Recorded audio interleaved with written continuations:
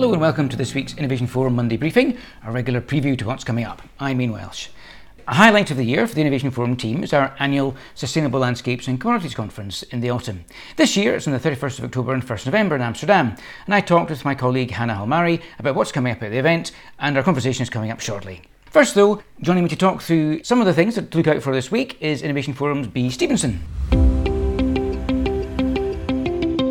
Welcome to the Monday briefing, Bea. Hi Ian. So tell me, what we've got coming up this week? This week on August 9th, it's the International Day of Indigenous Peoples, this year focusing on Indigenous youth as agents of change for self-determination. So it's important to note that self-determination is a basic human right under the UN Charter. However, violations of the rights of the world's Indigenous peoples have, as the UN says, become a consistent and persistent problem, often because of a historical burden from their colonization backgrounds, and often also because of the contrast with a constantly changing society. So the purpose of this awareness and commemoration day is to remember this right that Indigenous peoples have to make their own decisions, carry them out meaningfully and in a way that's culturally appropriate to them. So for context, there are an estimated 476 million Indigenous peoples in the world, living across 90 countries. And they make up less than 5% of the world's population, but account for 15% of the poorest.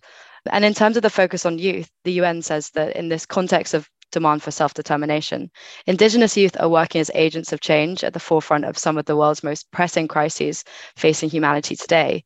Obviously, their representation and participation in global efforts towards climate change mitigation and also adaptation is quite crucial, as we've seen in recent years. What are the specific roles of Indigenous peoples in climate action then? It's that Indigenous peoples have the knowledge and practices needed for the global community to scale up climate action. They've got knowledge in areas such as forest and nature conservation, sustainable fishing practices, and what we would now call regenerative farming practices, which are really just traditional techniques that have been used for hundreds and thousands of years.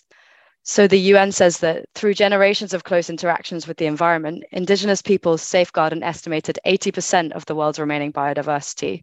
And together, the global community has an opportunity to reorient the way it interacts with nature and build resilience for all through collaborating with and learning from Indigenous peoples who are the stewards of nature. So it has been great to see this being recognised more and more in recent years, with a clear Indigenous presence at the last COP and in Glasgow as well, and with businesses and the IPCC noting their importance in enriching and strengthening current and future adaptation and mitigation efforts too. More broadly, of course, there's so much more to be done in terms of supporting Indigenous peoples, protecting their rights and livelihoods, and working with them to enable them to be the stewards of the environment. As you said, there's a big focus on youth in the Indigenous Peoples Day, but of course it's International Youth Day this week coming up as well. So what's planned for that? So that's on the 12th of August. The 2023 theme for that is Green Skills for Youth Towards a Sustainable World. Really, it's about how a successful transition towards a greener world will depend on the development of green skills in the population, with the young people really being the key demographic who will be needing to have those skills in the future. And green skills are knowledge, abilities, values, and attitudes needed to live in, develop, and support a sustainable and resource-efficient society. You might call those skills for the future, as they have often been called. So whilst green skills are obviously relevant to people of all ages now, they do have a heightened importance for younger people who will be contributing to the green transition for a longer period of time. Maybe with some stats and facts about young people. Compared to a child born in 1960, a child born in 2020 will experience 6.8 times more heat waves, 2.6 times the amount of droughts, and 2.8 times the amount of crop failures, according to the UN, clearly showing that this is a group of people who are just going to be more impacted by climate change than the decision makers of today. But it's not all that bad for young people, because 7 out of 10 young people want to be actively engaged in the green transition, the UN says. And by 2030, 8.4 million jobs will be created for young people by the green transition. For each green job, 1.4 more jobs are created, as green jobs lead to more green jobs. But at this rate, skills demand is exceeding supply, as we've talked about before in the IF newscast. So 60% of young people will lack the skills necessary to thrive in the green agenda. There's obviously lots to be done today to upskill young people and make sure they have the kind of knowledge and skills that will be needed. Are there any specific events that are happening around International Youth Day then? The Department for Education and Social Affairs at the UN is putting on a webinar, and this will offer critical information and data and will promote discussions and an exchange of ideas on green skills for youth. And it will feature perspectives from international organizations, national governments, and young experts working in this area. So more of that online. So you can just Google that and you can find out a little more. All right, B, this sounds like to be an interesting week. Thanks very much. Thanks, Ian. In the autumn, Innovation Forum will be back in Amsterdam for this year's Sustainable Landscapes and Commodities Conference, our flagship event. Last week, I spoke with Innovation Forum's Hannah Halmari about what to expect this year. Welcome to the Monday briefing, Hannah. Thanks, Ian. Always good to be back. So we've got our big flagship Sustainable Commodities and Landscapes event coming up in the autumn. What will the event be focusing on this year? So taking place in Amsterdam on the 31st of October and 1st of November.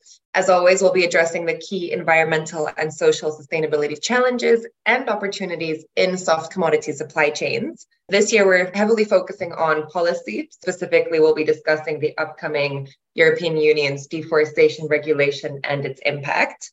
Other key areas of discussion include how to link biodiversity, nature, and climate goals, and how to ensure that supply chain transformation is farmer-centric. We'll be incorporating the farmer perspective throughout the agenda a lot, which is, of course, so important to all these conversations. Yes, I'm really excited about how we're getting the farmers involved this year. We're thinking about how we're going to get them into sessions, perhaps having some interviews with them that we'll be including in the sessions. We've got some other innovations in format, haven't we? Talk a bit about them. We're planning quite a few new exciting things for this year. One of them is what we're calling the Fifth Room. This is an additional space for discussion that will be taking place alongside our 4 standard breakout tracks. In these Fifth Room sessions, we'll be having an honest conversation around some of the unspoken truths in sustainability. Participation will be required from everyone who joins, and we'll be discussing things such as the biggest mistakes we've made in commodity supply chain sustainability, what we can learn from them, how to measure and assess biodiversity trade-offs, a bee worth more than a worm, for example. Lots of fun, interesting things here. And these sessions will have limited space, up to 20 people. Pre-registration will be mandatory, but more information will follow on that. Some really, really honest conversations to be had there, talking about some of the issues that often we shy away from a little bit when we're having these events. Any other innovations for this time? Yep, so we'll also be revamping some of the breakout session formats. So we'll be working on making these more interactive and outcomes focused. And then we're also currently thinking of new and exciting ways to get attendees involved before the conference. So looking at how we can maximize pre-conference engagements. Again, more details to follow here, but really looking forward to this year. Yeah, absolutely. Watch this space on the engagement side of it. We're thinking of how we can do that best. Hannah, I know you've got some really exciting panelists lined up already. Can you give us some big names? We already have over 50 speakers confirmed. These include senior representatives from Mondelez, Nestle, Unilever, Coca-Cola, Kraft Heinz, Sime Darby Plantation, Louis Dreyfus Company, Diageo, Chibo, CDP, and many, many more. So be sure to check the conference site to see the full list of speakers. How can our listeners get involved, Hannah?